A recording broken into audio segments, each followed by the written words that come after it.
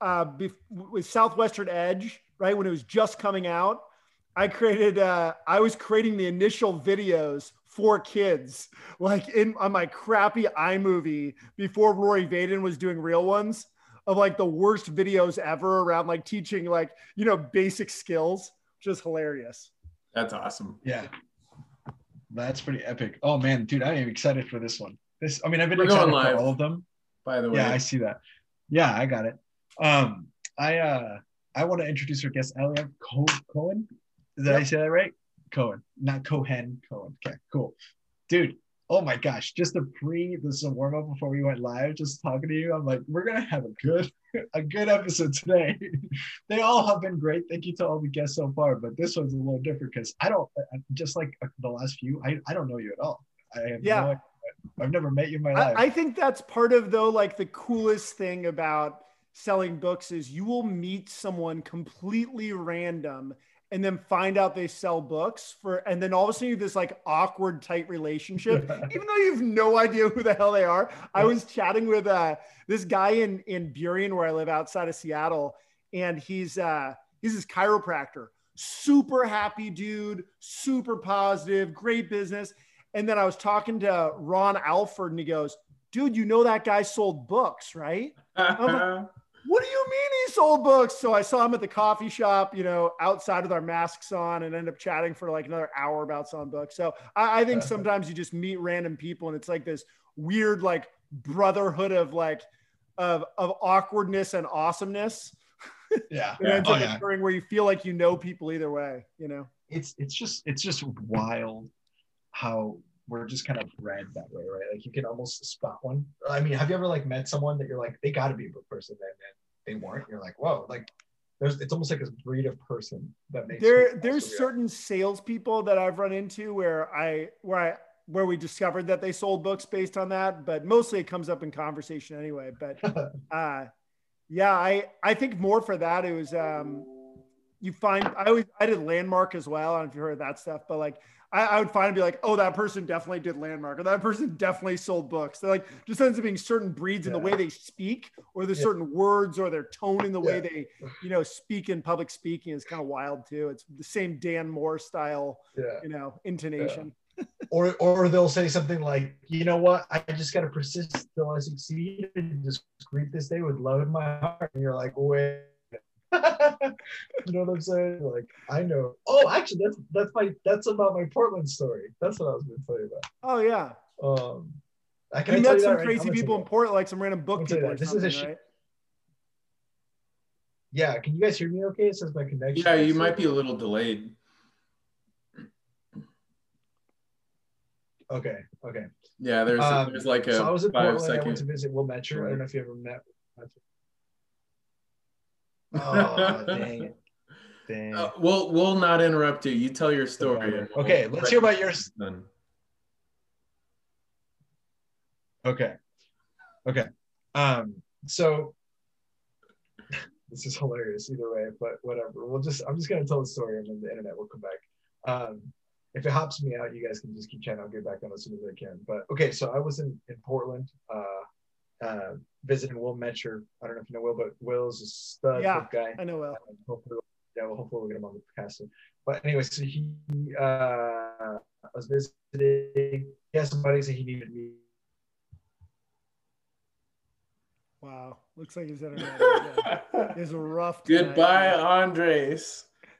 He's out of here. Well, we'll see him when he gets back on. Yeah, and how I can carry on the show, to paraphrase his story here, because I've heard it. He was trying to hang out with Will Metcher, and he was dating a girl at the time that lived in Portland, and they wound up going to a bar. I don't know the details beyond he met somebody who was a bit older, like in their 60s or 70s, found out they sold books, and it was like, whoa, no way. So that's where he like had this experience that, it's like capturing magic in a bottle is what he was trying to do with this podcast, is to try and recreate getting to know somebody over, nothing but a cult that we all were a part of. Right.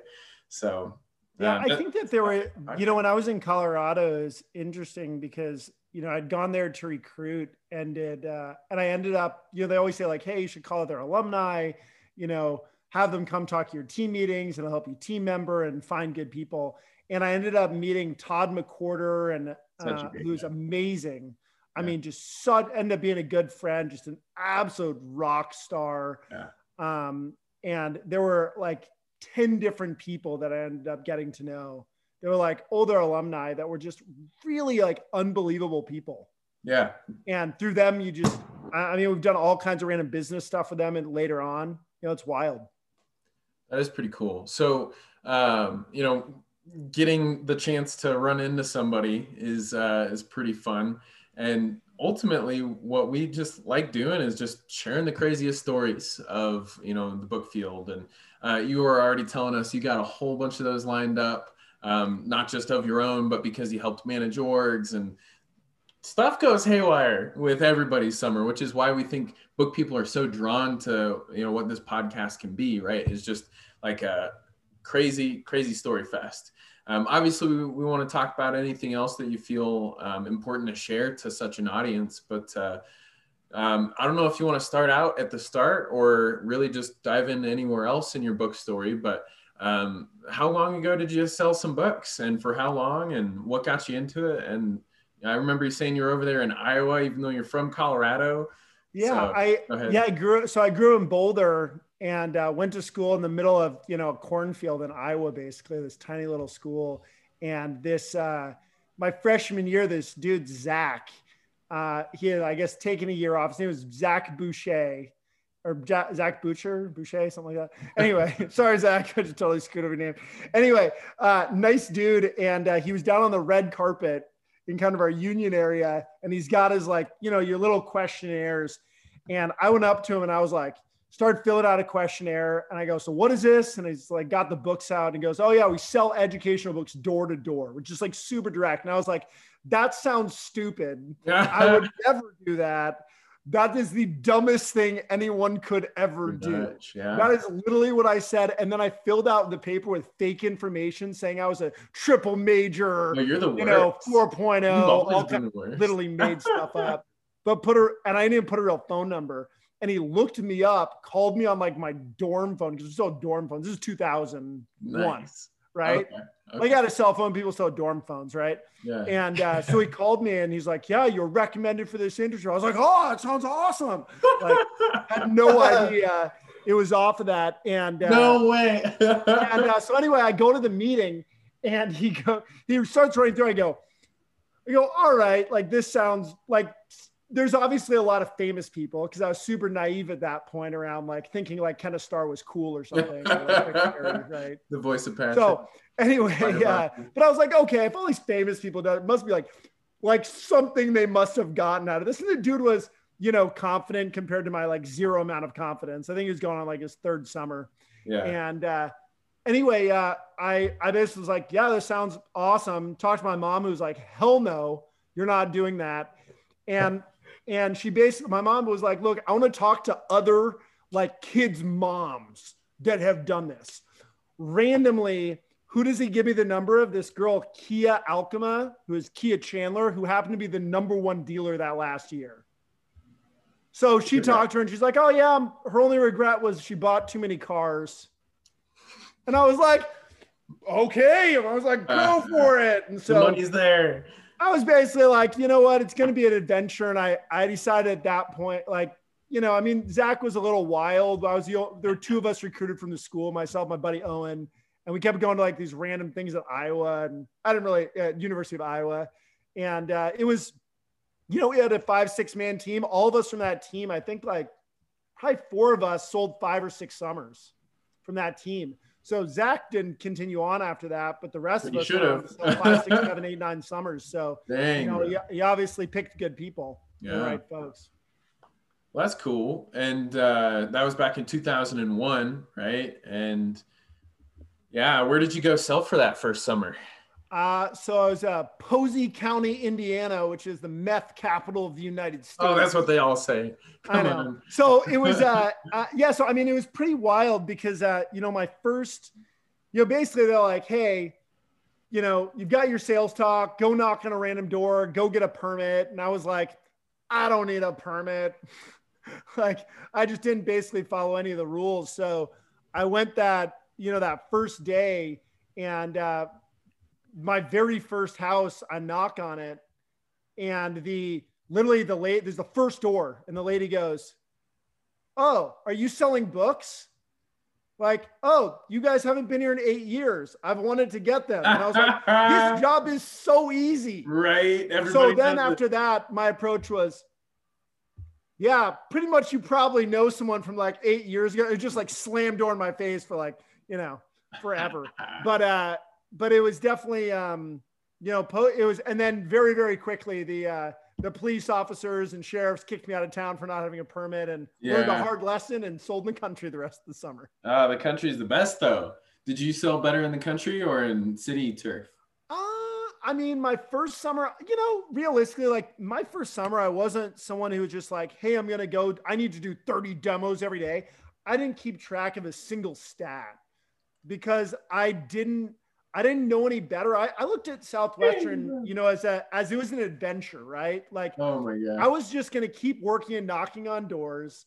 And I didn't like people, my manager would be like, why didn't you get 30? So I was like, screw it. I'm just going to make up my numbers, because why would I care to get berated by this dude when I'm selling books anyway? So and I love the recognition, but my first summer, I literally made up every number. So I just remember him literally going, Eliav, so how many sit downs did you have today? I was like, like 37. Like, my numbers made no sense either, and and eventually, no one ever called me out because I had started crushing it, only because I kept working. Right. So it wasn't that I just literally looked at my whole summer as like, this is fun meeting ridiculous people. And like, I'm not giving up. I'll find a way to do it. And I'm just going to go have some like crazy conversations with people. And that's all I did. And so, I mean, I never found that like 30 demo thing. Like, I was just like, just keep going and you'll make money. I'm never going to be number one doing that way, but can you be top 10, top 15, top 20? Of course. Of course. So that's how you were your entire career, or just that first summer? No. So my first summer, because I didn't know any of my stats, my second summer, I was like, oh God, now I have to like lead by example. And, and of course my second summer we're selling in California. So go Posey County, Indiana to San Francisco. Right. So I was really nervous those first couple of four weeks, because I was just trying to get demos in. And finally, like, I was just selling like 200 units a week, getting my ass kicked. It was the previous summer I hit 400 or 500 in a week, and was a top first year, top 30 or something first year. And I was just getting my butt kicked. And finally, Chris Fugman, he goes, Eliav, stop trying to just do demos and like be good. Just go have fun and do what you do. So and all of a sudden I started producing. Go back to your old ways. Yeah. And then all of a sudden it went from like, that was like week 7 or week 6.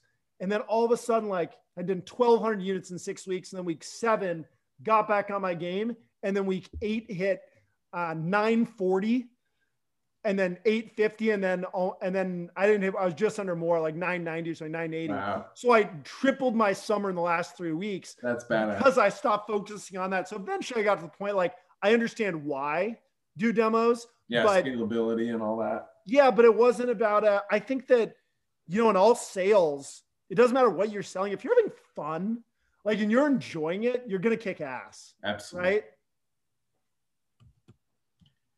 Hopefully Andres can join us for real this time.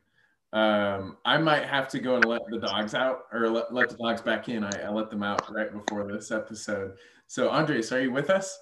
Yes, I am. I just decided to come on my phone because my Wi-Fi is being terrible, but now I'm on my phone.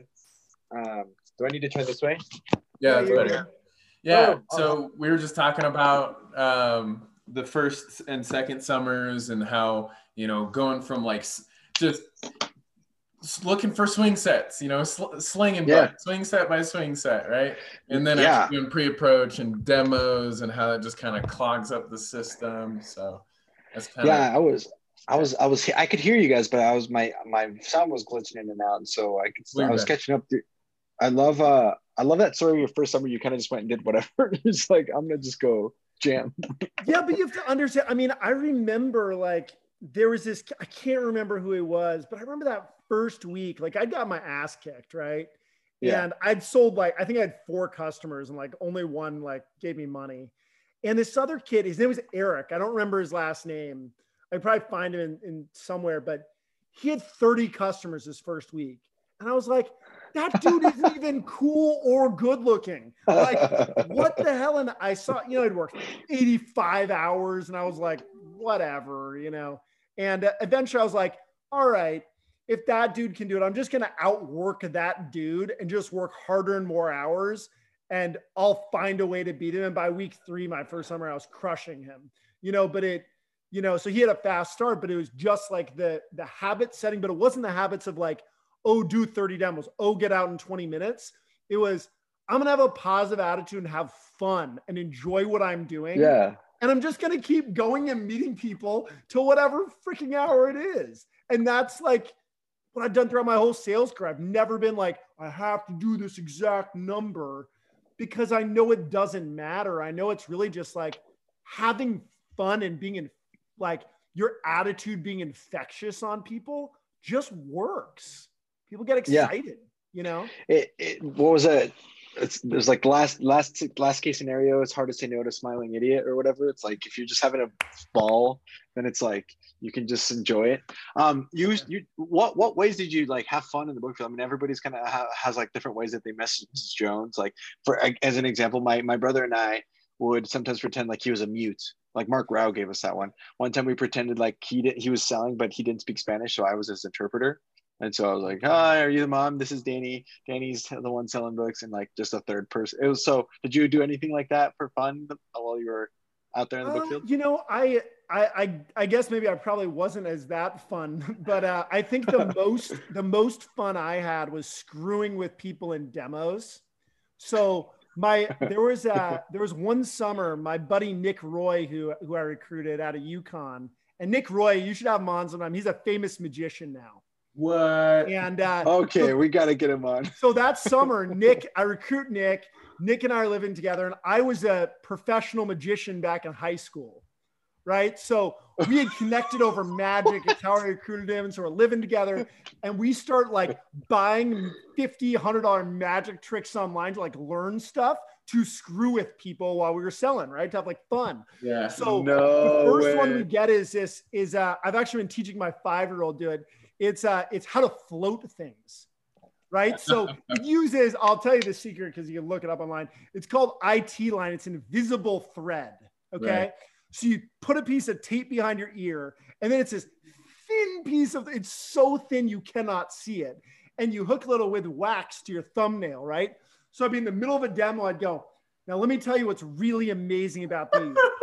These are actually magical books because the pages turn themselves. That's so you guys ready? And I put it on there, and all I do is move my hand like this, and the page would flip, right?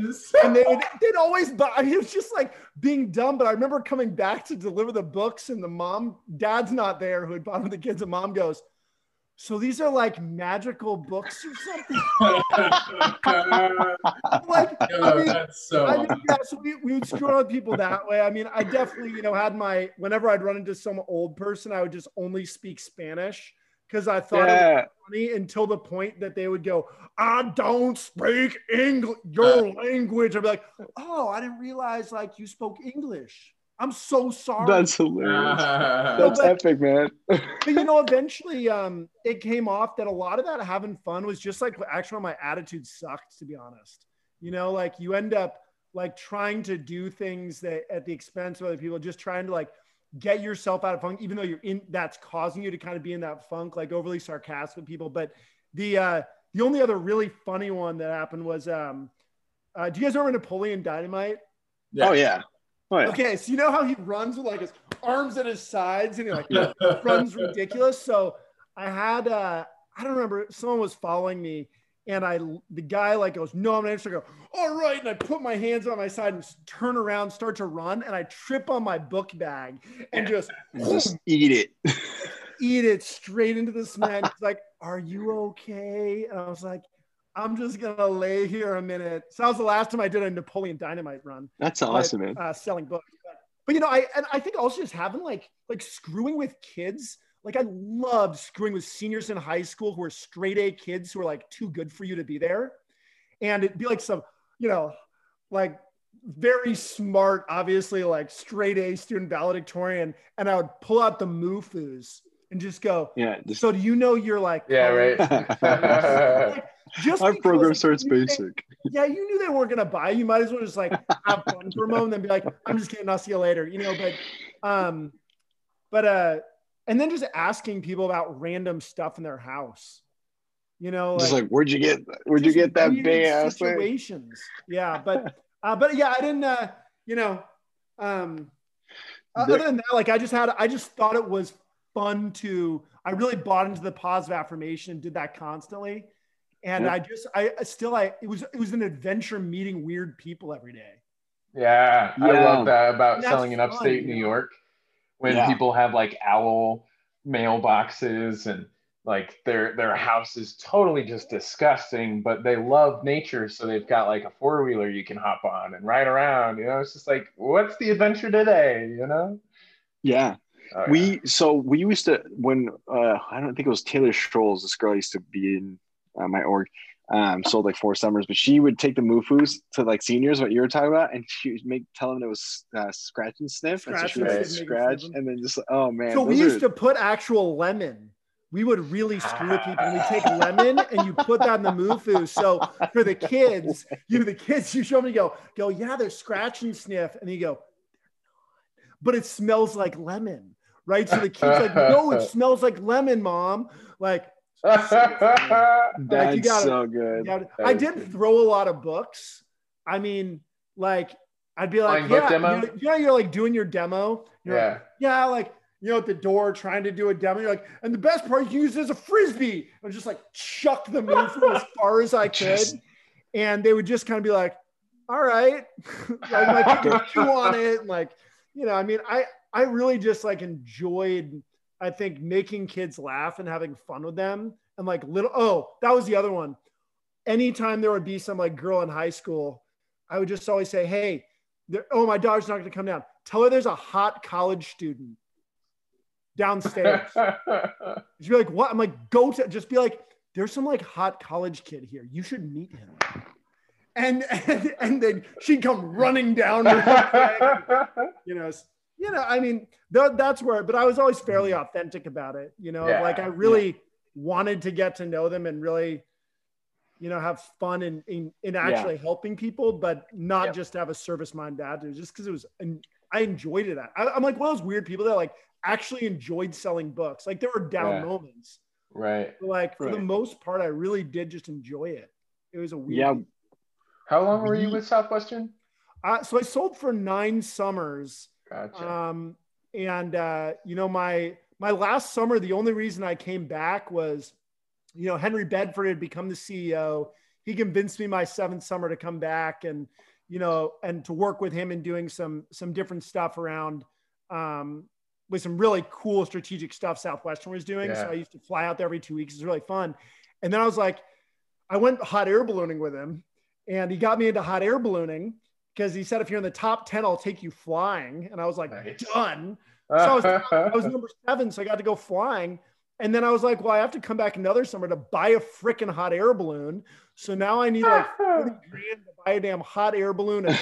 So that was my last summer. I worked on the beach in Mark Rowe's neighborhood. Jacksonville. Wow. In Jacksonville, right? All Contra Vida Beach and, you know, Jacksonville Beach. And I literally worked to buy a hot air balloon and take a trip to Cuba. That was all I wanted to do. We skipped Sizzler and went to Cuba. So that's so cool. Went down there 2 days in, Wade Floyd and I, and what? Literally ditched Sizzler and got flights to Havana. That's so cool. Left.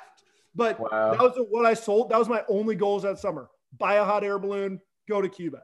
All right. That's so crazy. That's awesome. Definitely a strong enough why, that's for sure.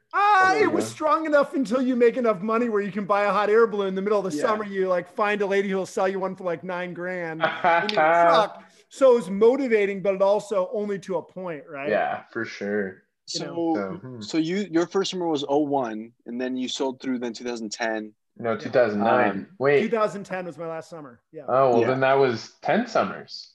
Yeah. So my first No. summer was the same year as Matt Atchison. Yes. Yeah. And Okay, I was Matt gonna ask. Atchison, I just remember him being in the Superstar or in the With his Bro. hair. his Yeah, curly bro. hair, and I was like, You had he's him, my bro. arch nemesis. Like I never Right. met the dude, such a nice guy, but I was like, I'm gonna beat Matt. Like This is his alma mater right here. So I met Matt right before my first summer because he came and gave us a campus talk, and I was like, "Who's this guy wearing a crazy Tom shirt?" James, his suits were so. I love the suits that he picked out. Yeah, He had a yeah. good Tom James. He's got production flair, style. that's for sure. Dude, Yeah. Matt's a stud. If for whatever reason he ends up watching this, dude, you're a freaking stud. Legend. Come on, That's pretty awesome. come join us. Yes. Yeah, I mean that's so 01 through 2010, and then you went into the hot air balloon business. Have you guys talked about this yet, or was this when I was trying to reconnect? Oh, okay, tell us about what you're doing now, and then like maybe if you want to tie in for any maybe first year watching or something like for whatever reason they might be watching, is like how you use your Southwestern skills to kind of help you with what you're doing now and like Yeah, what, it's that so success. so I have two different companies. I own a hot air balloon company, which is hilarious. That's why I came back my last summer. Henry got me. Yeah, into that's ballooning. epic. And I got and I'll tell the story of how I got into ballooning with Henry in a second because that was wild. But basically, I did SaaS businesses for big $1 billion companies. Worked with a bunch of book guys that are recruited into those companies too. And I was like, I just don't want to sell like SaaS products and work my butt off for someone anymore. I was like, I just want to do my own thing. And I love ballooning. So I was like, how hard can starting a hot air balloon company be? Surprisingly easy. And so in 5 years, we became the top in the Northwest.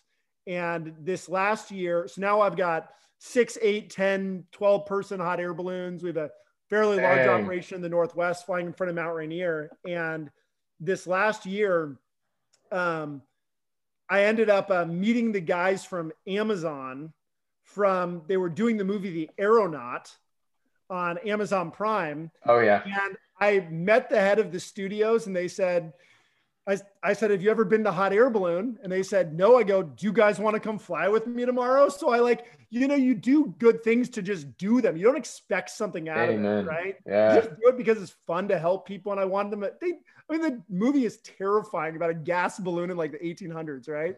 Like terrifying experience, like nothing like ballooning is like.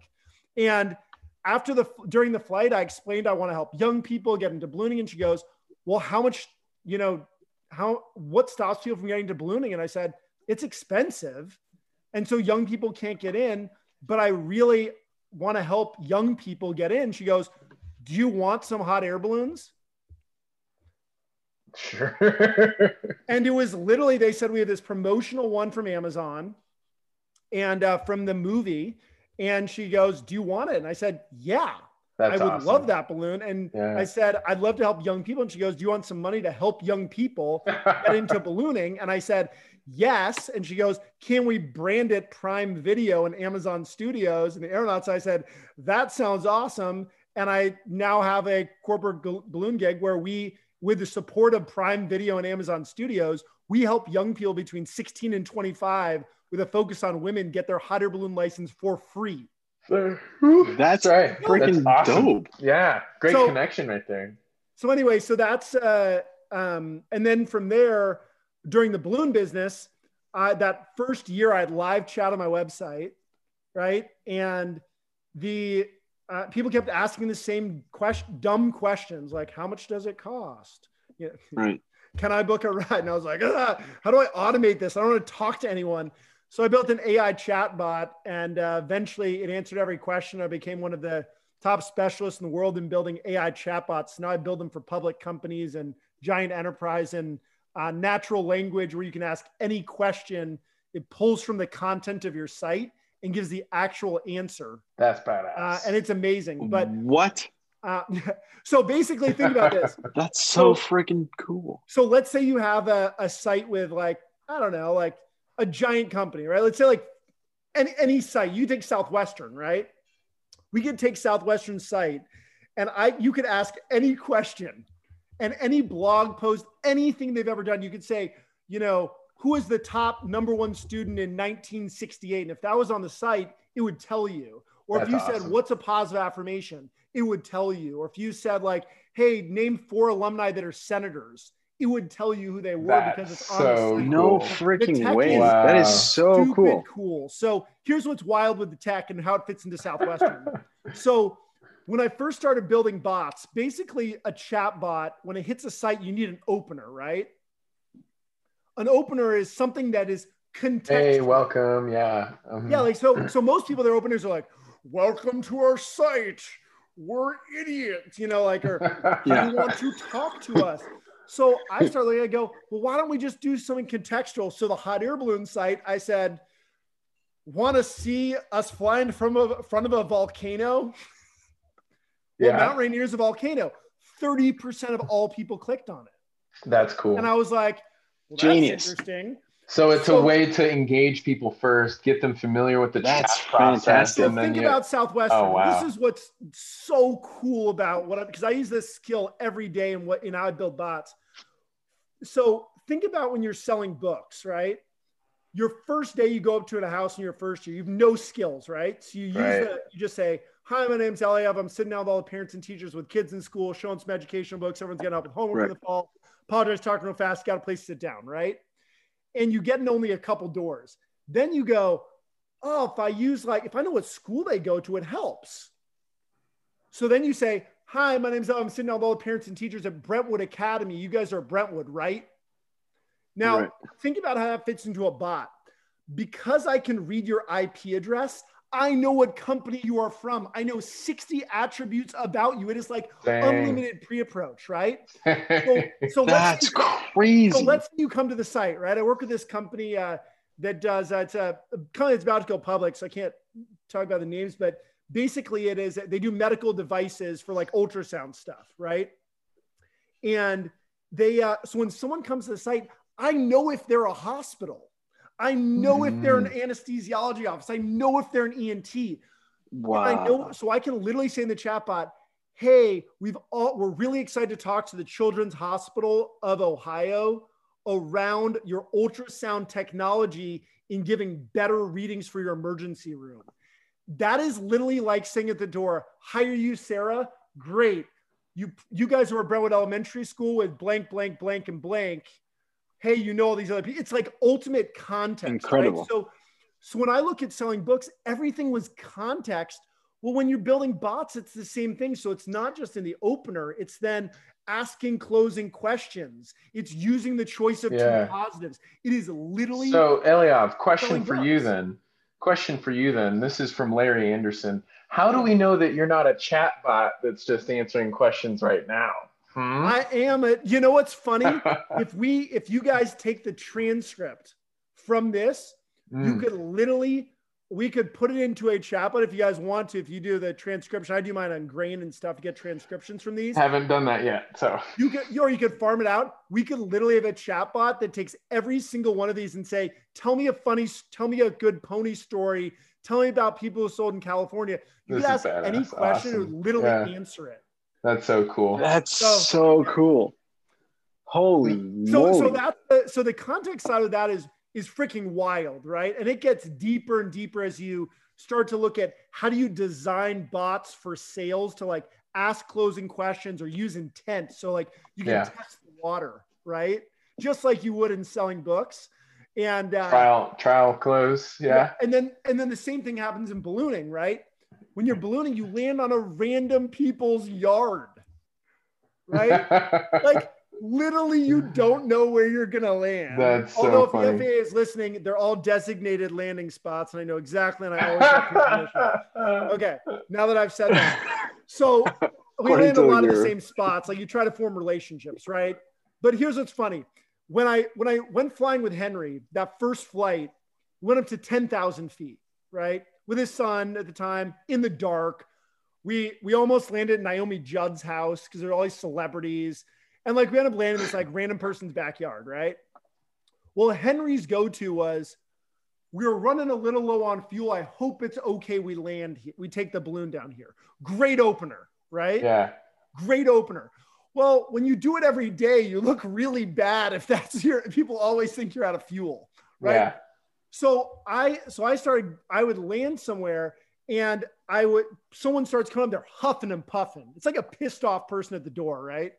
Huffing and puffing and they're already pissed. And you just landed your balloon in their backyard around their horse.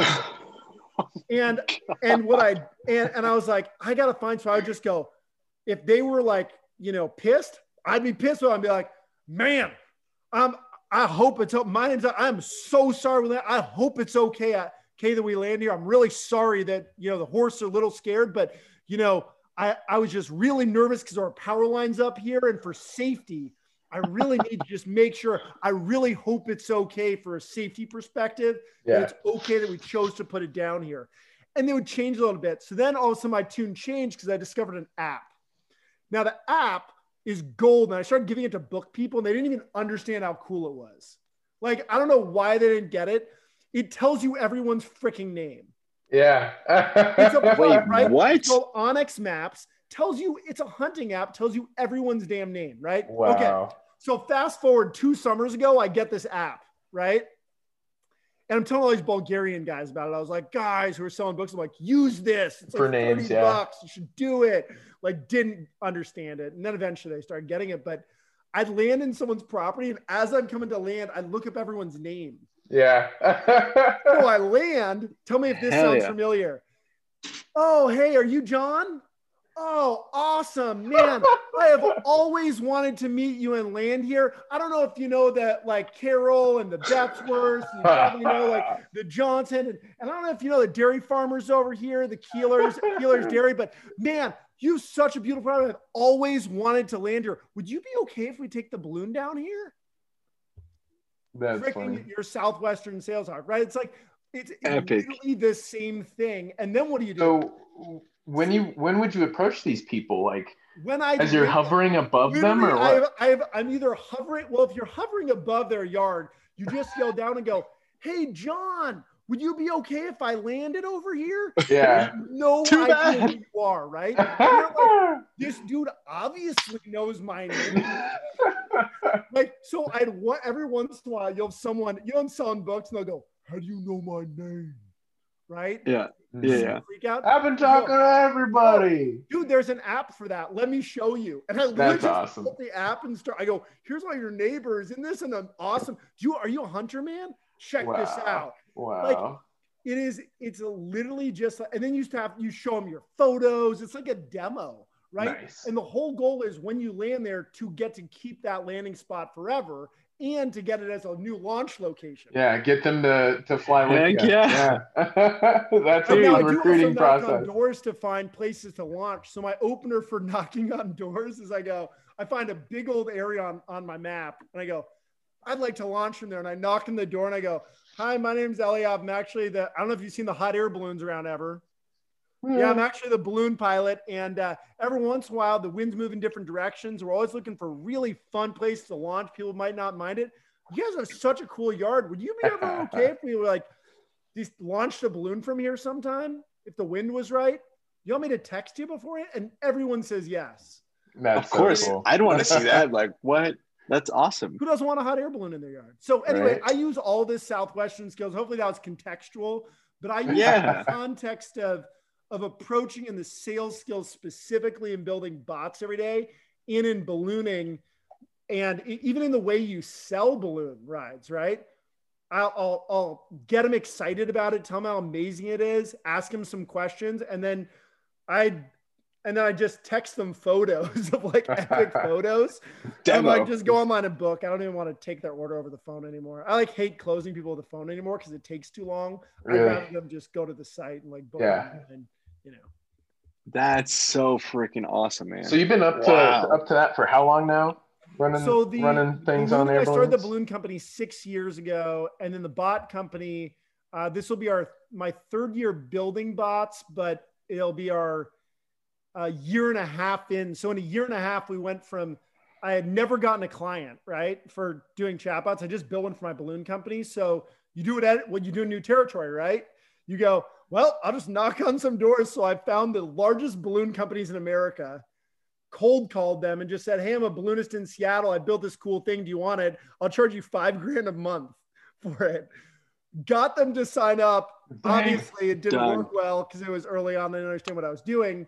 And then very quickly, I was like, well, I guess I'll do this for B2B clients. And then within a year, we started signing up public companies. So now we've got 3 Fortune 100 companies that we build bots for.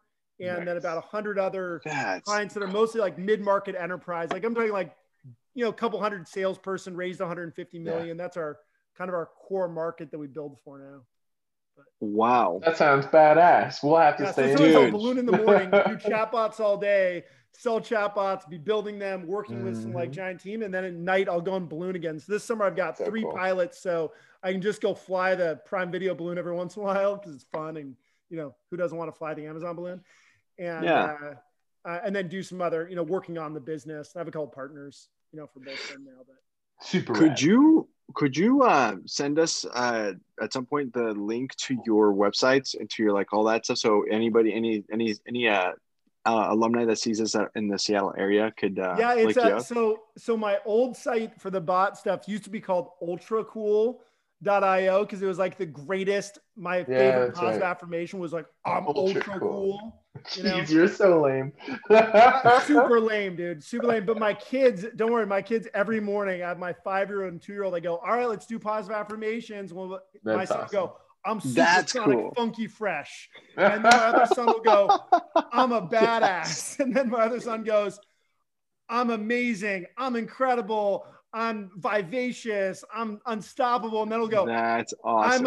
I'm a napkin. And I'm like, can't totally get those yet. But you know what? So I named it Ultra Cool and realized public companies, I felt like an idiot with my name being called Ultra Cool. So we rebranded and now we're the Bot Lab. So it's the botlab.io. So that's the, Bot Lab. And then the botlab.io, that's the bot company. And then we build in a couple of different systems depending on how people need like, massive Salesforce, Marketo integration, that kind of stuff with routing for sales reps in real time, notifications versus people who have like e-com sites who don't want to talk to anyone. Well, then you can just answer every single question. So we build that for a lot more e-com sites or, people who they want people to just buy online, right? But still need questions answered. So, and then the balloons in the chat. If you're out in Seattle, you can come fly. That is so awesome, man. If I'm in Seattle, I gotta hit you up and dude, I'll throw you in a balloon. Either of you guys want to come out to Seattle? I will. Once I get to take random Southwestern people will book and it's fun, and I get to take them flying. But otherwise, I'll just take you guys up. If you want to come fly, I'll throw you in a balloon. Yeah. I'm in because I need an excuse to go to Northwest to go see Will Metcher again. Oh, that's what I was telling you about. That's whenever you guys. Yeah, I told the story for you, but if you want to share some actual details, that might be helpful. Oh yeah, I'll just do like the shorter version then. But it was because we were talking about why we started this podcast. And Will introduced me some old book guys, Jacob Schultz, I think. I asked him what his favorite place in town was, and we went to this brewery called Prost. And in order to get like on the wall, you could get a plaque on the wall if you hit like a certain benchmark in the loyalty program. So you have to drink like 500 of these like giant dark German Bock beers, like just massive. And so we were sitting at a table, it was packed back in the days when it was amazingly packed and it was beautiful when people were out, and a year ago. And there was this plaque and it had his name on it. And so when you picked your name, you could also put obviously you could put like a quote, and his quote was, "I will persist until I succeed." Yeah. And I was like, that's epic, bro, because people are going to see that and they didn't sell books and they'll go, oh, that's a cool quote. But people who see that and then they're going to know this guy sold books, and then they're going to connect with you. Some people are going to reach out to you. It'll happen. And when it happens, it's going to be a great story. So that's kind of like what inspired. I was sitting there, and I told the story on the podcast before, but essentially I was just super bored and I'm extroverted as hell. And I needed a way to reach out. I think subconsciously I was like, I just need to make a connection. And the best way to do that is when I meet someone who sold books that I haven't talked to. And so that's where the idea was born. And here we are, man. What would you say of, you've done a lot of these so far. What would you say is your biggest takeaway from talking to all these folks? If there was one thing you'd say that like, this is the biggest takeaway I talked from interviewing all these people, what would you say it is? Are you talking about like with the relationship to how the podcast is Yeah, developed, and the or just like me podcast personally? developed. I mean, in general, like, what would you say is your biggest, like, the things that you've really learned that were substantial or took away from it? A couple of things, good and bad. This is a great question. Thank you for asking. I'll start with bad and then end with good, so we end on a good note. Bad is the first thing I noticed is how often people say that they stayed one summer too long. About Southwestern in general, which tells me something is wrong there with like or maybe it's not anymore, but because a lot of the people we've talked to sold books like at least 10 years ago. So a couple were more recent, but well, the ones that were more recent didn't say that. The ones that were like sold books a while ago, almost all of them have said like The only person that was a while ago was Eliav and Larry so far. Everyone else finished within the last 4 or 5 years. Well, and funny enough, I was the one that told Sydney year after year after year, I think her fourth summer on, she should stop selling books. I love Sydney. She's awesome. But literally every year I'd be like, are you sure? Do you really want to? Because you probably shouldn't. Like, you know, but and Sydney's amazing. You know, she's such an incredible woman. But, you know, it's, I definitely follow you. I mean, there was a lot of, I was the person on the alumni side that was just like, hey, you don't have to. Like, there are other opportunities. If you're getting your ass kicked and you got crushed and your whole team left, like, dude, you can choose to try and like redeem yourself awkwardly at a company, or you can go and get a job for $120,000, $150,000 a year and go enjoy your life. Yeah, they really sell that redemption that day. I was like, go enjoy your life. Like, you know, I think that, and I think Southwestern is amazing until the point where you've decided, like, that's it. Like, I'm done. You're not motivated. There's no getting you back motivated. And so I think that a lot of people just tried to keep them around because they thought that was helpful, but really it actually makes the whole organization healthier when they go on to do something else. Yeah. And you keep better relationships. So to continue on with your question and more of a neutral ground, I would say, and the reason I say people who were around a while ago is because I think something happened. I may be completely wrong about this, but it seemed to me that something happened at the end of the 2016 summer that kind of like revamped and like got the leadership in the company to kind of look at themselves and be like, what are we doing wrong that people are leaving? Like the Force organization had shrunk. It was almost gone. Like a bunch of other things like that, where it was like kind of toxic. And I mean, for like the people that sold before that time period where things have changed, and I can speak to the changes because my brother's a DSM in there. And then, so I'm very relatively aware of like what's going on or how people are now. But so that was one thing. But then on the positive end is that change was made. It seems to have like really like impacted, because one of the things that I also noticed is like the relationship that Southwestern alumni have with Southwestern is relatively good. Like nobody's really upset that they sold books. Most people would say that they're pretty thankful that the manager that got him into the company.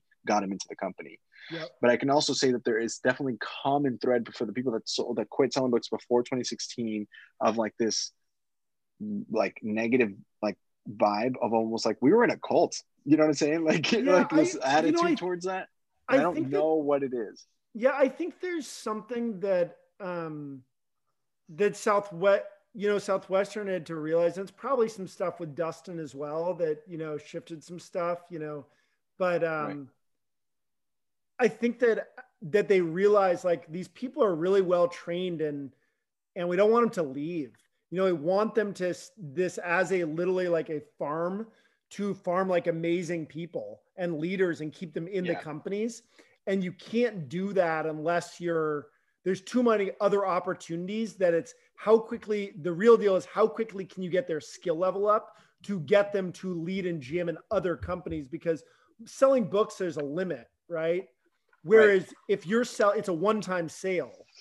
But if you have someone who's building a book of business in the financial services or any of these other different companies, it's worth millions of dollars versus like this little, you know, $20,000, $30,000 of profit that year. And I think that, you know, I think that Southwestern, you know, I brought this up with Henry a long time ago. We talked about it when he was like, yeah, we need like Southwestern people starting companies and we'll like find some way to put some money into them. I know Todd McWhorter tried to do that too. Cause I think if you took like the three of us or any three book people, you can basically have the skills to go sell stuff and go start a company.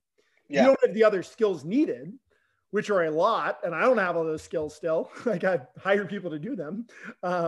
Right. But, you know, I think that that's where Southwestern had to quickly move was, hey, can we help these people or start companies or have something that they want to go to and get them out of selling books while they're still not, when they're not burnt out. Like when they're still excited, we can utilize them and help them be successful and keep them in the family. Because I would have stayed probably. You know. Yeah. And so on that note, there's like a couple of things that I've kind of like decided and well, like at least from my experience is, for example, in my opinion, and this actually came out in some sort of organization that does this stuff, but Southwestern is like, in my opinion, the best internship that you can do for yourself as a college kid in America, whether you're like personable or not. Like you should ever, I mean, I would encourage most people to at least go to an info session, maybe just even go to sales school, see if it's for them, and then decide not to go. However, unless, and you were kind of mentioning this, if your plan is to be in Southwestern for a while, the success rate is actually relatively low. Like out of all the people that I ever sold books with, that I sold books, Nick, don't give me that face. Let me finish. Out of out of the people, my brother is the only person I know that became a DSM that was around when I sold. Do you see what I'm saying? Like nobody that's a DSM. I mean, I knew Ryan Groom, but he was a little bit before me. AJ was a little bit before Shane me. Blake's a DSM now. Shane Blake is a DSM now, and I guess Edgar, right? So there's 3. Okay. But how many people did I freaking meet selling books? Why isn't there like 100 DSMs, right?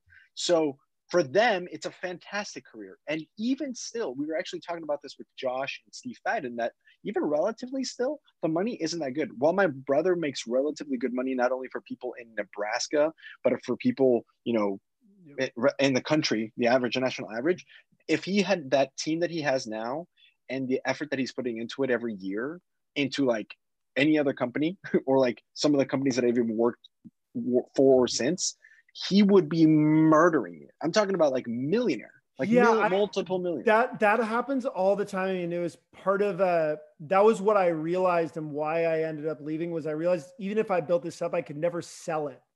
And it wasn't mine.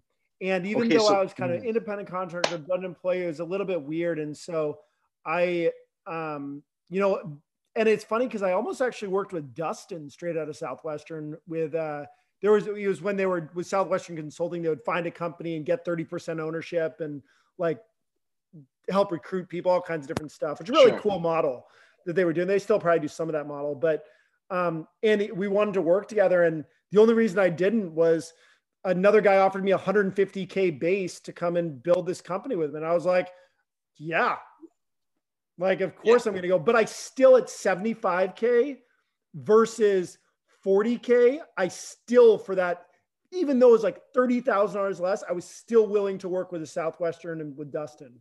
And that's what I find interesting. That's how much strength that tie, that bond has. It's worth about 30K is that difference in pay. After 30K, that bond, we're like, let's snip it, right? Because you're like, I can make more money, buddy. But like, I think that, Yeah, and on that with what you just said, so I went to work for Primerica after you've probably heard of it, and that is one of the things that sold me about them was because you could own it. Like after a certain while, like let's just call it the DSL, like they actually gave you full rights and ownership to your base, and so like you could sell it. Like if you quit, or if, for example, say you died, your wife would get the business, which is like an interesting way of like modeling a company, but it worked wonders. I mean, it was such a good way of doing it. And so I would say Southwestern is still the best internship ever, but it's not necessarily the best career ever. And so that's a big distinction to make. But I also, you know, there is a fine line there though. If I look at like, if you want to make a difference with young people, with college age kids, there is no thing anyone could do that you get to make a more direct impact on someone's life in both like their finances and their relationships and who they are as a person. And I think that's something to really be proud of. You know, I was really, that's why I stuck around for so long. Like I love to be able to help and then see those people be successful. And there is something that's amazing about it that you don't get at other places though, because people just don't care that much. Yeah, the enrichment of having that impact on a human being is definitely like I agree. I think that in fact that's why I think my brother does well and B, is still around, because he probably knows that he can make more money somewhere else. But I think the impact that he has on the kids that he works with and that he recruits, like, they love him. If you meet any of them, the culture that he's created within his organization, which I'm sure is probably now all Southwestern, but specifically in his organization, like, they wouldn't leave him because he's become such a good leader, because his desire to pour into them. And so that they kind of goes tandem in that. And so they when you talk to them, they're very sharp kids. They're all really high caliber. They're good book kids. And they don't have that feeling that, some of the people that we've had on the cast had of like, yeah, I stayed too long, or they definitely talked me into coming back. We've heard that quite a bit. Whereas now I don't think that that's happening. As I'm sure they're still like trying to like work on retention, but generally speaking, I don't think that the guilt of leaving, the feeling of like, I'm going to get shunned if I leave, that FOMO is no longer there. Yeah. But I also, I used to think when I left Southwestern, I was like, oh man, like these guys don't talk to me as much and all this stuff. And I thought that was Southwestern. It's just actually any company. Yeah. But we don't know any different. Like, it's hilarious. Like, we all think we're like so special and like, but I don't know. You guys all probably work for other companies and you leave and like, you're like, I used to talk to these people all the time and I never talk to them. Well, it's just there's not like a direct reason to always chat. Like, you're still cool with each other. Like, it's just if you see each other at the bar, yeah, you'll have a drink, but it's not it's funny how I used to think that was a unique thing to Southwestern, and that I used to be kind of bitter about that. Now I'm like, oh no, that's just every company. So that's just how it rolls. Yeah. No, that's absolutely correct. That's a fair observation. And I like that, again, it still goes back to the point of like, nobody would be upset with their manager for recruiting them. Like, nobody looks back and goes, I hated that experience or whatever. Like, it changed our lives, sometimes rarely for worse, but most of the time for better. And it's cool that we were part of it. You're absolutely right. So then when you, oh, sorry, go ahead, Nick. You're on a steamroll, Andres. So when you're talking about success rates and like other companies and those sorts of things, it's an internship, right? It's not a career that Southwestern is that people get into first. It's an internship. It's something that's meant to be moved on from for the most part. And so what I found very interesting in like the life insurance field, which I spent last year, 2020 working in, is that has like an 8% retention rate. Now, what does that retention rate mean and how long it applies to? I honestly don't know, but my understanding was that's the first year, only 8% continue forward. Now, I was always like told that 30% of first years quit and that kind of stuff. The truth of that, no fucking clue. But to me, like the whole Trey George commit your first year to work with you, they're not going to quit no matter what type thing. That's missing in at least life insurance, if not most other fields where, people just quit left and right all the time because it's just not working out, And so there isn't like this hardcore investment in some, like an agent as a person, getting to know them, spending time with them outside of work, that dynamic to me, even though the like success rate that you were talking about, Andres, of how there's so few DSMs, right? So few people make Southwestern a career. But there's still a high retention rate compared to other sales gigs in terms of a successful first summer, I think. I'm not sure. Do you think that's true? I don't know if that really even matters in other industries. Like, it's okay if people quit because they weren't good at it. I don't know. I think you try to get those people to quit at other companies because they cost money. Exactly. Like, you're paying them a base. If it's I think it's a different situation between a 1099 contractor versus, I've run sales for multiple, like director of sales for multiple companies. And I came in and I was like, this girl was a hairdresser and you hired her and she hasn't sold anything in 3 months. Can we fire her? Yeah, people aren't on top of like their actual agent or dealer production. So some of those, like, you want to get rid of and like find. And it was a Mark Rao quote, which for good or bad, he goes, "You run with the thoroughbreds and you pet the donkeys." All right. And at first I really hated that quote because I was like, that's such an asshole thing to say for Southwestern people. But Like, but in the real world, that's what you do. You run with your thoroughbreds and you pat the donkeys and you get them out and you find other thoroughbreds to build an organization that's jamming. If someone is just getting their ass kicked over and over and over again and can't make it work, that doesn't mean they're a bad person or bad salesperson.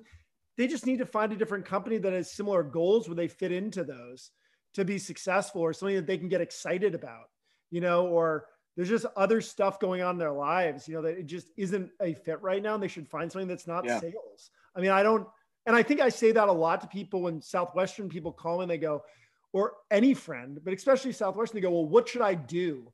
Like, do you have any leads or jobs? And I go, what do you want to do? Like, do you want to do annoying enterprise sales? Do you want to do transactional sales? Do you want to do something fun? Do you want to have a bunch of red tape? Like, what do you want to deal with?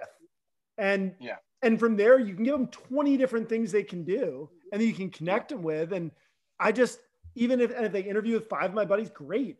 But I just wanted to, I'm like, do something that at least is half as fun as what you enjoy doing. And that's my rule. This is the rule you guys should make for your lives too, which everyone should. My rule is if work isn't half as fun as hot air ballooning, I will not do it, including any activity in that job, which is why I don't work. I'm a big fan of this input. This is very nice. Keep going. So if you have to at least 50% as what you enjoy doing. Building bots is 50% as fun. The second it is no longer fun, I'm done. I'm literally out. I work for big startups, and I literally told this guy, Avi, in New York, he had hired me to like start his sales for his company, and, you know, paid me a lot of money to fly out there every week. I was flying from Seattle to New York. And I go, Avi, I'm not willing to do anything that is not fun. That is literally what I told him as part of the interview process. I'm like, I'm not willing to do busy work. And if something is not fun, I will not do it. You can find someone else to do that. And he was like, Eliav, everyone has to do things they don't like doing. I said, no, I don't. I do not do what I don't like doing. And I go, if I don't like doing Salesforce, I'm not going to do my Salesforce stats. Now, if you can help me find a reason why I should do it, how it's going to help me, you can motivate me to do my Salesforce, right? But like and eventually he tried to recruit me, and I go, to be honest, Avi, selling this is not as fun as doing hot air ballooning. You cannot pay me any amount of money, any amount, to have me not fly hot air balloons this next summer. And he said, are you sure? And I was like, yes.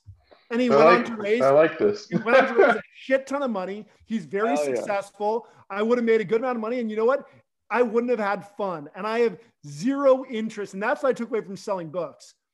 If you are not enjoying what you are doing in your life, you're doing something wrong. And if you're at a job that is, it's not half as fun as what you enjoy doing, you should find something else, or go start your own business, or do something you're at least somewhat inspired about. You know, that's very Todd McWhorter advice. I remember that was Todd McWhorter and I are super good friends, and that's probably where he rubbed off on me. I lived with him for a while. We got to get Todd on the podcast. Todd's so cool. Give him a strong recommendation, Eliav. Coolest. Oh, we're cool. You know who else? Who's all at same level? Who you need is Quail Hodak. Do you guys know Quail? No. I've known about this guy for so long. Quail is a good buddy of mine. Quail is freaking. I'll connect him. I mean, he sold his. I don't know what he's up for doing, but he sold this company for like $50 or $100 million in the. You know, he talks about his whole experience going ups and downs, married a wonderful woman, and he had met at Burning Man. Like he is like absolutely just a funny, amazing, infectious kind of dude. And him and Todd McWhorter are just like, you know, when you're ready for like that very deep, just fun level, like guys, they're definitely good people. That's awesome, man. Okay, hold on. So I think these stories have been, first of all, I think we need to have you on in the cast multiple times, because you have so much good input. This is like great stuff. Well, that's why I watched some of the others, and some of them are really cool and really good. And a lot of them are like, did you get off schedule? Like I one time like ate chips at a gas station, jalapeno cheddar chips for like an hour, was so scared to knock on a door. This is my 6th summer. And then made myself go knock on a door, the most awkward demo ever, and then started working some more. Like that was my like being off schedule was like, everyone goes through that. And one day going surfing and eating sushi my 9th summer after I'd already crushed and everyone went home. And I was like, I'm just going to go surfing and eat sushi. There was no like, it was mostly That's epic. It was epic, but it was mostly like, I look at those stories. I'm like, I had to pull those stories out of people to help them. Like that when they're telling their off schedule stories, that's after the fact. The powerful people in Southwestern are the ones that can like get them to own up to like going to 4 movies that week after they had a 0 week and they like had sex with some other kid in the org and they own up to that. And then they go and sell 300, 400 units as a first year. Yeah. That's what got me excited. And I've never been able to do that in an outside situation outside of Southwestern, because those are not like, they're just personal issues people deal with. You can try, but it's not that same relationship. Yeah. You know, to like what's stopping them. You can try to motivate them, but it was, you know, I find that interesting. So I think on a lot of the podcasts you guys are doing, it's amazing of the stories, but it's how you take these things back into your life and apply them. And I think that's the difference with someone being successful out of Southwestern and someone sucking. You can sell books for 9 summers, and I saw a girl do that, who sucks at sales. And she did terrible when we recruited her to a company because she was comfortable selling books. Interesting. Whereas someone who sold books 2 summers, I know what guys you're will crush getting it 'cause at. they just take the skills and they apply them and they use the And it's positive off to new attributes. challenges and new horizons, and instead of staying in the same comfort zone. Yeah, but and then Weird there's when also the selling books 9, is a 10, comfort 11 zone. summer, and those people are always doing something fucking awesome. I don't care who they are. I don't know anyone who sold 8, 9, 10, 11 summers that doesn't like own their own company, crushing it, who has a lot of fun in life. Not that you have to do that, but like those guys jam. You know, it's a weird league of people. You just have a weirder skill set. You know, it's a different caliber of person. Yeah. Like not like a better person, but just a different breed of human. You're a different Todd person. McWhorter breed. Like it's that you know, that style of breed of people, that those are the ones I've surrounded myself that became friends with. And I'm like, these guys are freaking awesome. Yeah. And this is like, this episode so far has been like the ideal, besides the technical difficulties, but this has been like the ideal like cast. This is like when I first pitched it to Nick about doing this, I was like, I want just to meet like some sharp, I bet you, because there's so many alumni in there that we don't even know, who are just super cool people who went on and did great things and have amazing stories to tell, have a great, like, you know, have a great perspective on Southwestern, in that they knew that it was a really good thing for them, but that also recognize its imperfections and we're okay with them and can discuss them. This is great. I want to hear, you were telling us about the Mad Crapper story. You were telling us about a host family story, and then I think you had a pony story. I need to hear these now. Yeah. So this is probably my favorite. I have 2 favorite stories from when we were selling in Pittsburgh, Pennsylvania. Yes. And we were staying in a host home that Marcel Mayer had found, and he had stayed in like a couple of years back. And like somehow we ended up, it was this nice old couple, and it's the first week. And there was this kid who his dad sold books as well. So his dad sold books like 30 years earlier. Kid was really excited. Got in like a car accident, like on the way to sales school. So he had to have a bike. And his dad was driving his car out. So in the middle of that, it's like the middle of the maybe 5th or 6th day. And I'm working right in the territory. So I finished right at like, I have calls to do, whatever, stat calls, get home like right at 9:38, right? There's I don't think he would care if I say his name, whatever. Anyway, basically he's sitting there on the couch. And I'm like, dude, what happened? And he goes, well, he's like, I was out in front of this house and I really had to go to the bathroom, and I was walking, you know, and I kept knocking on doors to try and like use a bathroom. No one would let me in. And there was this girl who was at this house, and she said, no, you can't. I had to go to the bathroom, man. I had to go. So I went, did my business. And then I obviously had to go to the, you know, somewhere to clean myself up. So he goes, I go to the gas station, clean myself up, walk out, my cell phone rings, and they say, hi, this is Pittsburgh Police Department. Is this blank, his name? And he goes, yes. They go, don't move. Where are you at? And he's like, oh God. So they come and they write him a violation for that literally said, defendant defecated on Clayton's property. Note, most disgusting thing I've ever seen. That's what the ticket for $300 said. Anyway, he goes, how did you find only $300? He goes, your backpack, which is book bag, he had left right next to the in there because he didn't want to carry it. Right. So anyway, the girl, I guess, had called him in for crapping in her yard, right? So anyway, so I was like, hey, like, let me take care of it, whatever. Like Chris Fugman, I think may have paid the fine just so he could put it on his wall, possibly, of the the citation, which is hilarious. Anyway, the next day we're out and I'm knocking on doors and all of a sudden some lady goes, wait, is this like part of the Mad Crapper? And I was like, what are you talking about? She goes, check this out. In the newspaper, literally there was an article talking about a fly-by-night, the Mad Crapper, who had been crapping in people's in their lawns. I want to do that for a summer instead of selling books. Awesome. So he's known as the Mad Crapper, which was hilarious.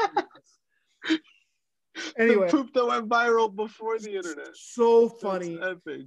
Then there was another one where, like, just I mean, these are all just like first years of where we had to deal with stuff. So there was another one where my buddy Greg, who I'd recruited from UConn, super sharp dude, who very successful. He'd be a good person to have on, just as like sold 3 summers, but just like, man, he is incredible in who he is and what he does. So incredibly well spoken. Anyway, and I met him being drunk at my sister's graduation.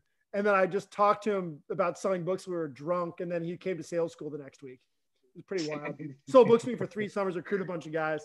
Weird. Anyway, so Greg's out selling books. We're in Houston, Texas, and he is just jamming, right? Finally just gotten going his like 3rd week, right? Your 3rd week, you're like finally excited, or 4th week. Yeah. You're starting to crush it. And time to jam. And I call him on his phone. I go, please let him be on the cell phone, because the police had stopped me. And I had a first year with me. This guy, Jared Goff, I think, was following me. And the police go, did you say Jared Goff, the quarterback for the LA Rams? Yeah, but his name is also Jared Goff. That's awesome. Funny. He had a brother too. So anyway, so definitely not the same person. Anyway, so the police, like, after we come out of the house after I just sold some books, and they're like, oh, I guess you're not these people, this guy. And I was like, what guy? And he goes, oh, like, there's some guy who's been like, like making them way into girls' houses and like molesting them or something. I was like, well, can I see, I'm just curious. Can I see I see a lot of people out. Literally pulls up the Crime Stoppers drawing. It's my roommate. Oh, no. And I'm like, oh God. So I was like, you need to go to freaking work. He was the 2nd year anyway. I was like, dude, you need to go back to work. I got to deal with this. So I call Chris Fugman, talk to Dan Moore, like whole thing, figure what I'm doing. I go, let me see if I can get a hold of his cell phone. Call Greg. He answers. Not supposed to have cell phones on, but he answers. I go, thank God you answered. I go, are you? He goes, dude, I'm busting through this Mexican neighborhood. I'm crushing it. So excited. And I go, don't move. Sit down under a tree. Do not knock on another door. I'm coming to get you. Don't move. Oh my gosh. I come and get him, and I had a copy of it that we had looked up online. Literally, it's his face, but it was they were confused. It was something that happened 6 weeks before we had even gotten out there. Someone thought it was the same person, gave him description. Now his face was on it. So that was really entertaining dealing with that. And then just, all the challenges that came around that. And then it all of a sudden changed to his name is Eliav and he has a black Nissan Maxima. So, it was a really entertaining summer. But the last story I'll tell, which is and then I'll tell you one of the pony story is same summer in Pittsburgh, same different UConn student. This guy named Vlad who, that's a good name. Smartest kids I ever met. Head of the newspaper, UConn. His vocabulary was so large. Like, I didn't know. So he did nothing but read Mufus all summer, right? Oh my God. So he's selling in Pittsburgh. I've got him in this area up north, and he goes, Eliav, like, people don't have checkbooks, they don't have money. I'm like, they do. I'll go follow you and see if it's like really that bad. Well, it was bad, but it wasn't like terrible, right? Like people, like we sold some books here and there. And so he starts getting excited. Anyway, next day after that, I get a call from Nick, who's now the magician. And Nick goes, hey, Vlad didn't come home. And I was like, what do you mean he didn't come home? He's like, I don't know. He's not. So they start looking for him. All of a sudden I get a call from a bails bondsman. So the bails bondsman, he goes, yeah, Vlad is, this is Friday evening. Okay. He goes, yeah, he's in, he's in jail. I'm the bails bondsman. I go, okay. Like, I've dealt with this before with book people, hey, what is what happened? And he goes, well, I can't really run into it too much, but here are the charges. And I go, great. I'll come and bail him out. Right. I go, what's the bail? And he goes, $10,000. Oh That's like, quite the severe bail right there. What did he do?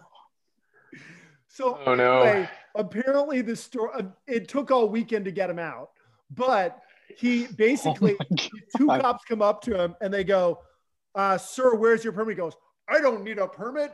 I have the Interstate Commerce Clause, and starts just like going on about interstate commerce. And then he goes, so I can do anything I want. They literally got him for like trespassing, resisting arrest. They couldn't even get the poor kid. So anyway, it's like, I finally go to pick him up on Sunday. I can't remember if it was me or whoever it was.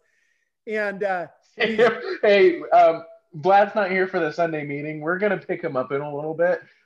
He's switching host families. Yeah, it was bad. So anyway, so we finally got all the charges dropped on Monday. I guess it was Monday. Charges dropped, got him out, right?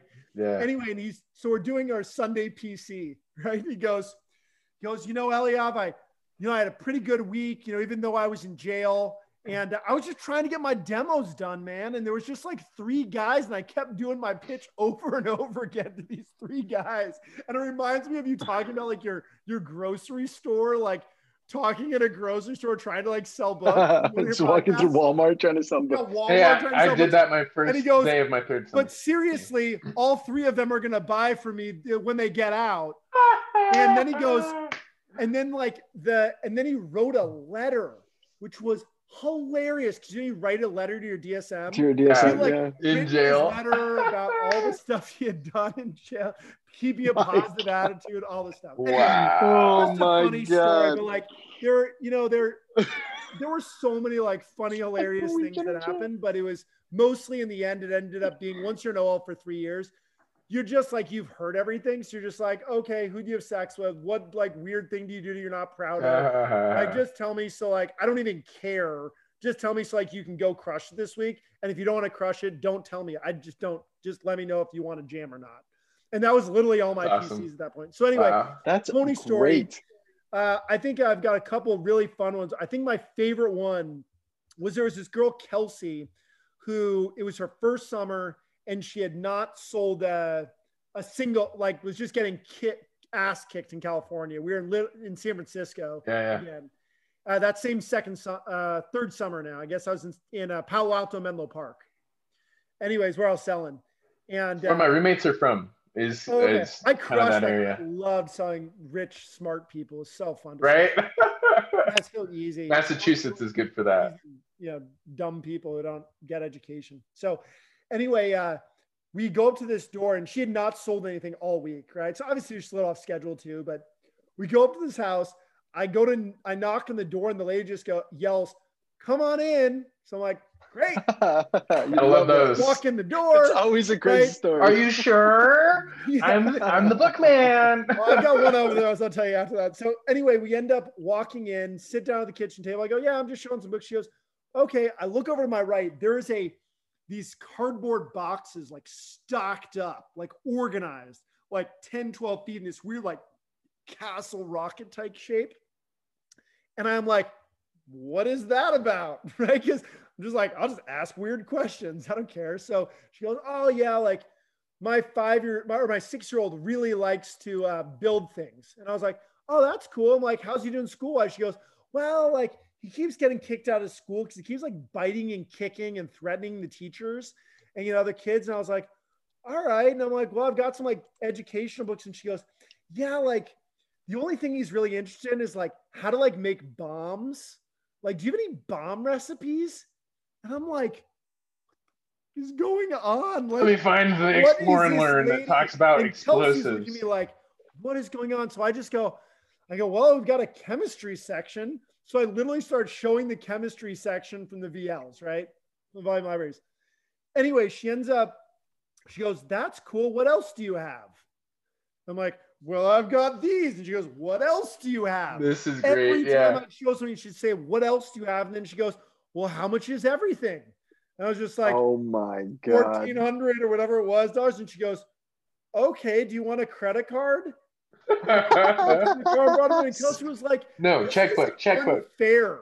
Like, this is Right. unfair that like the kid is she goes, you just created the next Unabomber, Eliav.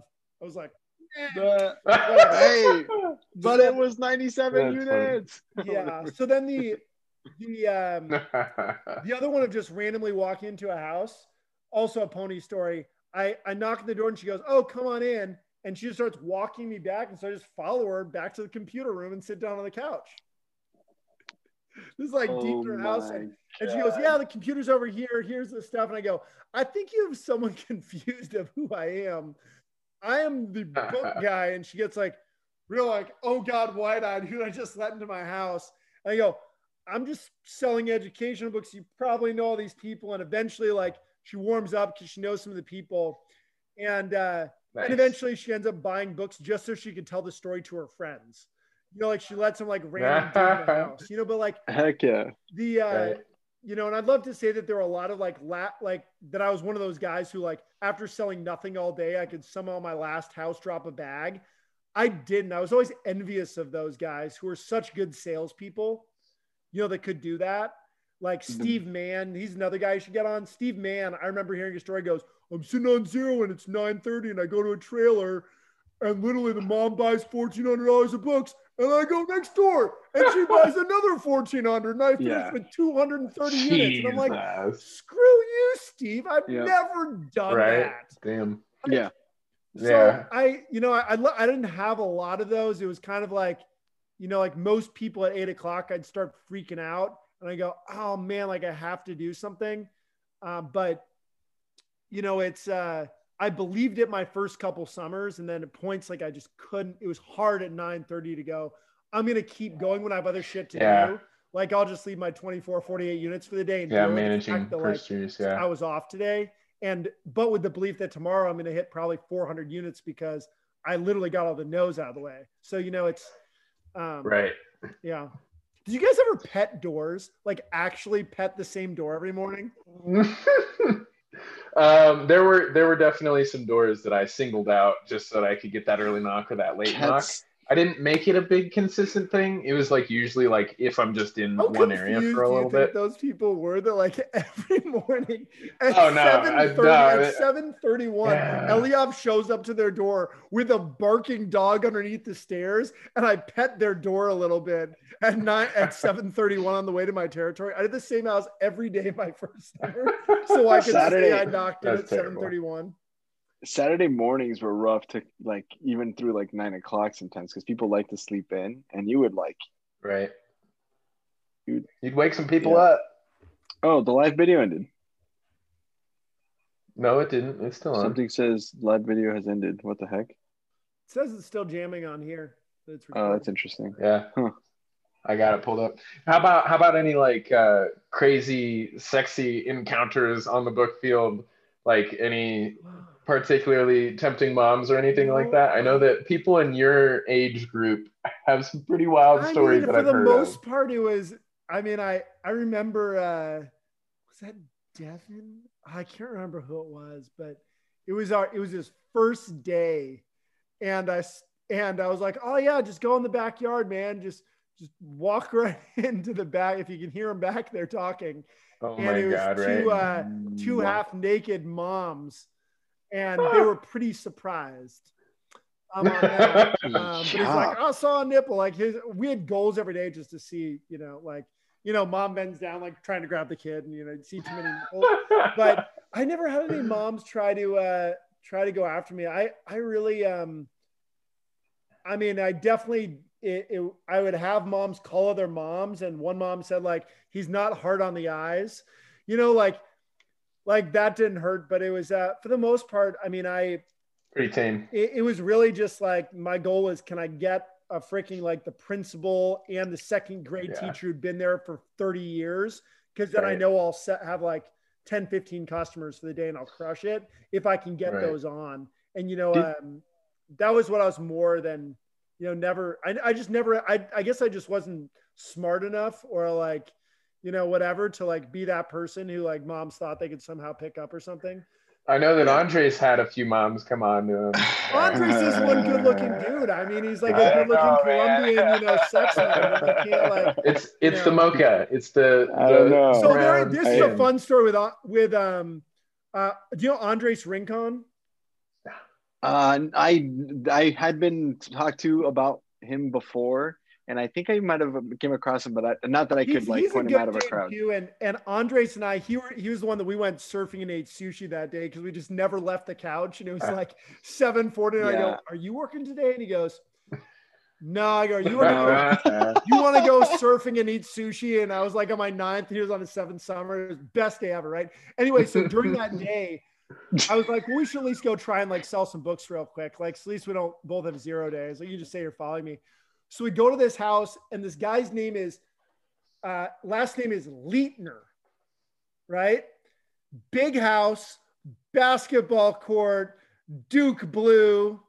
I don't know if you've ever heard of Christian Leitner, not Christian Leitner, that I called by the wrong name, didn't know who he was. And we walked into his house, and Andres goes, "This is Christian Leitner's house, like Hall of Famer, like part of the dream team." I had 0 idea. Oh, and I'd literally been calling him by the wrong name when I met him.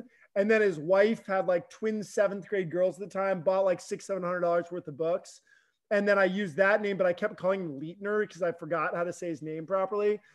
I mean, there were a lot of those. Just like, but those were the days like, you're like, all right, let's just go and try to hit up Rothenberger's house. If you're in, you know, if you're in Philadelphia, like Pittsburgh, like you just save those for fun days and you have a manager just to see if you can sell them books. They always bought, right? And you just pretend you don't know who they are. Yep. You know, you go to the girl and you're like, "My name's other." They go, "My name's blah, blah, blah." And I'm like, "That's cool. Am I supposed to know you?" Like, did you? So that was a famous person that you sold to, or that you met. The most famous person I loved it when you run into like famous people. My brother knocked on Kevin Bacon's house, but he didn't come to the door, but he was at his house. Wait, him too? I knocked on Kevin Bacon's door. Yeah, in upstate New York. And it's in Connecticut. The most famous, or it might have been, I don't remember where Danny sold, but the most famous person I sold to, or like I knocked on or actually talked to, was Mario Andretti. What? Yeah, and I'm a huge Formula One fan. So like I mean, it was in Nazareth, Pennsylvania, and he just like goes and gets ice cream in that town and just like hangs out, like super nice to people, very humble dude. And I was selling in the street that he was working in, and people were like, "Have you been to the big house?" And I'm like, "No, who is that?" And they're like, "It's Mario Andretti." And I was like, "Wait, like the Formula One champion, like driver?" And they're like, "Yeah." And so I said, "Okay, I'll be right back." And I mean, he's way too old to buy books, but I'm like, I gotta just go knock on this door. Like, you don't just not knock on Mario. So I show up, and his wife is outside. She's smoking a fat stogie. Obviously, they're Italian, right? They're so for context, and she's just sitting there, fat. And I pull up, and I'm like, "Hello, I think I might be at the wrong place. I'm just selling books." And she's like, "Not here, but there might want some next door." And then he comes at us like, because he saw I pulled up. He's like, "Oh, everything okay?" I'm like, "Yeah, I'm just Andres, selling books. Wait, are you Mario Andretti?" And he's like, "Yeah." I'm like, "Damn, I'm a huge fan. I'm a Formula One." Nice. Yeah. And then the reason she said next door is because his son Michael Andretti lives next door. Wow. And he had kids. And so I went over, and his gate was closed, and so I didn't get to go in there. But it was the most famous person I think I've met knocking doors. So I kept in my second summer in Fremont, California, I kept knocking on MC Hammer's house over and over. Yes. Every day I'd go to the goddamn date Jamie never let me in. I kept trying. I was like, I want to meet MC Hammer. I did sell to the CEO of Blue Cross Blue Shield, and that was a gate that's ring. big. And I just used names, and she let me in, and it was a marble house, it was the enormous property. It was out in Pennsylvania, in Pittsburgh, and that was like the most wealthy person and she bought, she's like, what should I buy? I was like, how about these things? And she just got some cash, and gave it to me. But there was my favorite story was actually Peter Stoyloff, who's a good dude to have on too some point. He sold for 6 or 7 summers. Peter sold LeBron James books and didn't know who LeBron James was, I think, at the time. You fucking kidding me? And called him. He goes, yeah, I think it was some famous guy, but his name is like James LeBron or something. So here's what's crazy. His girlfriend at the time, because it was when they were redoing their house, and it was like this 5,000 square foot house, smaller house. And his girlfriend answered the door and gave the credit card, and the credit card declined because for whatever reason. So he called up, and LeBron James gave him a credit card. I can't remember the whole story. I may be telling it wrong, but that's crazy. At the end of the summer, he got a photo and all kinds of stuff. But I always found that those guys, the less you know who they are, the cooler they are. They appreciate that you don't know who they are. Because I have famous people come with me ballooning all the time. That's fair. Yeah. And I just fuck with them because they're huge football players. And I go, oh, are you do bowling or something? You're huge, man. And they're obviously a Seahawks player. I'm just not going to go hey, do you play for the Seahawks? They're there to do a balloon ride. And don't need to pet the ego. Yeah. Or I had, all these, famous soccer players, from, they come and fly with me too, from the women's team that won the world champions. And, her and her girlfriend had come fly. No way. I can't remember their names anymore. But I didn't know who they were either. I'm flying the balloon, and she goes, when is this over? I'm just curious if I get to practice. I was like play practice? She's like, soccer. And I was like, oh, that's cool. Do you play intramural or? I had no idea who it was. And she was a gold medalist. Pickup? Wow. Some girl. I don't know. Rampino, the one with the hair? Yeah. It's her girlfriend. So I actually think I have a photo. She flew in your hot air balloons? Yeah, so I took her and her girlfriend balloon. Let me see if I can find the video of her. Where is it? It'd take me a while. She's a badass. But yeah, it was Megan and her girlfriend, who's also a big English soccer player. Yeah, her girlfriend, long brown hair, nice chick. But yeah, she's just wearing a Nike blackout, black sweats and sweatshirt. And we went flying in the Green River, and I touched the water and had a great flight. And once I found out she was a professional soccer player, I was like, well, maybe I shouldn't make sure it's a real damn soft landing, because if I hurt her, people are going to hate me. Yeah, you'll ruin the soccer team. It's the same reason I didn't, we're friends with KJ Wright from the Seahawks, and I've taken his wife and daughter flying, and he crewed for me with my wife driving the truck, and KJ just picked up the whole hot air balloon with one arm. And I was like, KJ, stuff doesn't work out, you can always come crew for me. Yeah, man. Really good dude, but just a great guy. So that's why I love ballooning too. It's you get to meet just fascinating, interesting people. Yeah. You got to get Russell Wilson on your balloon. He'll him and Sierra, they got to come on your balloon. I'll join you for that one. Just the way you do that is you get my buddy, his who he used to work with, that's his brother-in-law.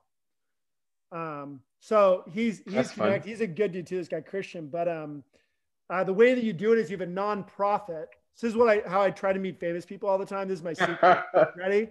Don't tell anyone my total secret. I don't care. We're just only telling the world. Here's how nonprofits need to raise money, right? Yeah. Everyone wants people to donate expensive, cool things like hot air balloon rides. I get 200 letters a month, 200 to 300 phone calls a month, emails, people wanting me to donate balloon rides. So I just say, interesting. Hey, you can do it at a discount of 25%. You can sell it. You'll make a couple $100 for your nonprofit. I go, but if you really want to crush it, do you know any celebrities or famous people? And then they say yes. And I go, you probably have other people who want time with them, who want to meet them. Maybe they're a big CEO of a company. Maybe they're a celebrity. Buy a private hot air balloon ride. It's $1,400 for the sunrise flight. I'll give it to you for $1,000, and then you'll be able to sell it for $3,000, $4,000, $5,000. So I help nonprofits raise ridiculous amounts of money That's awesome. by helping them understand how to do it. And I just tell them, Nice. you find your own damn celebrity because I'm not giving you mine. But Yeah, like, right. I think it's cool enough they get to fly with me. I'm a celebrity, right? Yeah, right. Hell yeah. That is real But cool. like, that's the way you do it. And so I end up meeting some really interesting people that way too, who buy those at the events, you know, and I get to make a difference and it's fun. But you know, That is so and- crazy. and I land at celebrities' places on purpose too, like because I look them up on the map where they live, so I can land in their yard. Nice. Yeah. Hell yeah. The best way. to Oh, become sorry, friends with sorry, someone, Russell. land a hot air balloon in your yard. You know. Are Right. you Russell? Oh my God, look at you. So they unfortunately, I've looked up all their properties, but I went to KJ's wedding, so I got to meet a lot of them, which was neat. But the guy I'm trying to land at, his property is it's the general manager of the Seahawks. And he's got a 50-yard field as part of his property. So the perfect land and takeoff spot. So I fly over it every once in a while. So I'm just gonna go once they move in. I'm gonna go land there. So otherwise, I just text like different guys from the Seahawks that I have friends. I do go, hey, I flew over your Let 'em general know. manager's house That's again. fun. Here's a photo. Like, you know, That's but fun. one of these That's days I'll epic, land there man. when he's actually home, and you know, maybe take his family up or see if I can launch from there sometime. Damn, dude. Okay, well, hold on a sec. So I gotta hop off. Nick, I have to hop off because I have to have a commitment at 9. But here's a couple things. One, I need to have you back on here. Would you be open to that? Yeah, for sure, man. I think there's a lot of interesting stuff to talk about and to drive some really. I think there'd be some interesting conversations with a couple people together that were all like Yes. OLs working together and talking about some of those different Yeah. experiences. I think there's different levels in the podcast you'll get. Now I run the ballooning podcast where I do this with hot air balloon pilots from across the world, 500 to 1,000 of them obviously that listen to what I do. But what I do is I bring on, like, if I'm doing about hot air ballooning competition, I bring on the national champion of competition. I bring on the head of the competition division from the Balloon Federation of America. I bring in the women's world champion. Yeah. And I have 3 of them on there to then ask questions. They can ask each other questions, chat about stuff. Because instead of just the 2 of you guys, it creates a different experience with 2 or 3. Yeah. And also then you can, even if it was combating like someone who jammed with student handbooks and someone who's obsessed with the VLs, like do a jam out of why the other one sucks. That'd be hilarious. I think that you should have but doing ones like that are around specific themes. Yeah. I think you'll find will be really fascinating to people. I like this. This is cool because I want to listen to this theme of like the best ways to like, what were the best how you had the best PC conversations and how you now utilize those in your job as a sales director, manager. Definitely now use let's those go skills. through those and how you utilize and go those, because then it's like you're bringing value to those people as well. Absolutely. Versus just like, hey, this is fun and cool. Like, and there's some context we talked about that I think is fascinating. That we didn't go like really deep into contextual bots, and like I can show you some of the why we do that, which is interesting. But I think if you find like themes around it, it'll be really fun, and you can connect it back to what we're actually doing in life, and then that becomes more interesting of a real following where you go, that traction begins to truly build.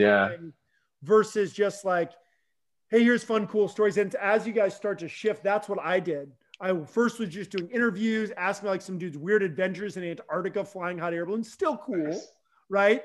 But when I started getting, and I'd get like 10, 15 people, to get hundreds, it was you're bringing real value from here's what I learned. Thank you for this input. How I applied it in specific situations. Yeah. And I think people will be into that. I really do. And I think you can then do it through through Zoom, where you invite people based on the email so they register for it. Start to build the email list up so people really know it's up and coming.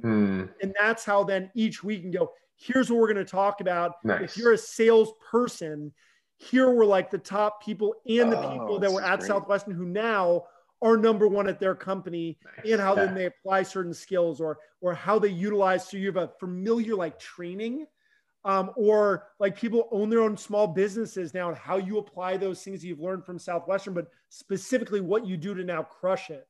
Like that's interesting for me that I'd like to hear, because I think it's actually valuable versus it's still valuable and interesting. It's just, there's no reason to come every week to go, what am I going to learn besides like hearing someone else's stories? And I think that's the way you scale this, where then other people want to listen in that didn't sell books, which was one of your goals, Andres, right? Yeah. Yeah. It's like other people should be interested. They're not interested in the funny stories. They're interested in what are the success principles and the things that you learned, and then how do you apply those, and how can I apply those same skill set in something I'm doing to crush it in my job and or my business or something. There's something there that I think is going to be where this will start to shift, and you'll start to turn into something really powerful. I think that's where it starts. Yeah, I'm super open to all that stuff, and like, again, I would like to have even just a conversation with you, just to pick your brain a little bit about how you were able to scale your podcast. That'd be awesome. And also just to have to see who else you think we should invite, because I love, part of what I love about this is I'm catching up with people I know, and I'm excited about those guests, and it's great.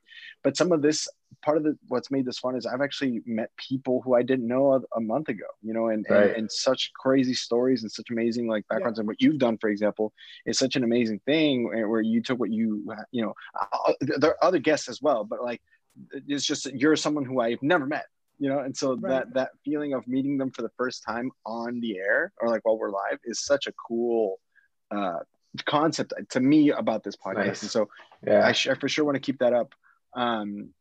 So yeah, I look forward to keep talking to you, and man, like, such a cool thing that we did in college that has, like, in what world would I meet you? I was born in Columbia, you're in Seattle, and you did all, you know, it's because of Southwestern that we came together. And I don't know your kids' names. I don't even know your wife's name. You don't know my siblings' names, but we have this bond because we sold books. It's as if we're like tight friends, even though we literally know nothing about each other. That's like and like in 5 years, you can come back and like hang out with your old Southwestern buddies you haven't talked to in like 10 years, and you're like super tight somehow. Nice. Like, hell yeah, that's just how it is. I would definitely suggest having Nate Foss and Shane.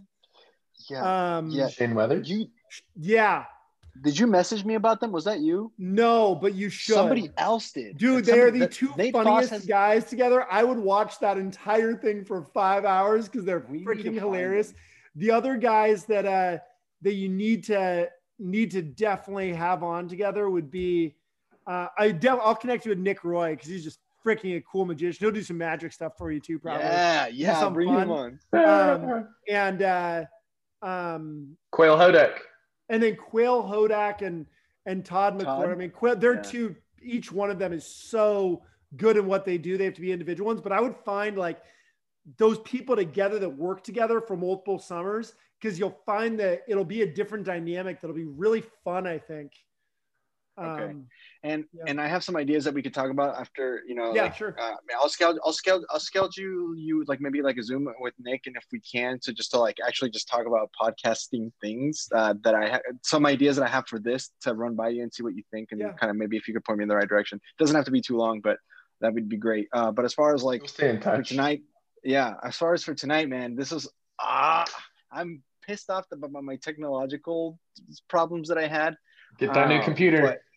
The new computer's on its way. I'm getting anyway, so working on that and just eating problems for breakfast, you know, bookman style. But thank you so freaking much, man. This is it was awesome meeting both you guys, and it was fun. And you know, if there's another time that you want to do a deep dive into like how you do context and then bring that into a chatbot world of Southwestern exact context. I'm putting together a TED talk right now about that specifically with that. And then the other one is why I'm afraid of heights and I'm a hot air balloon pilot.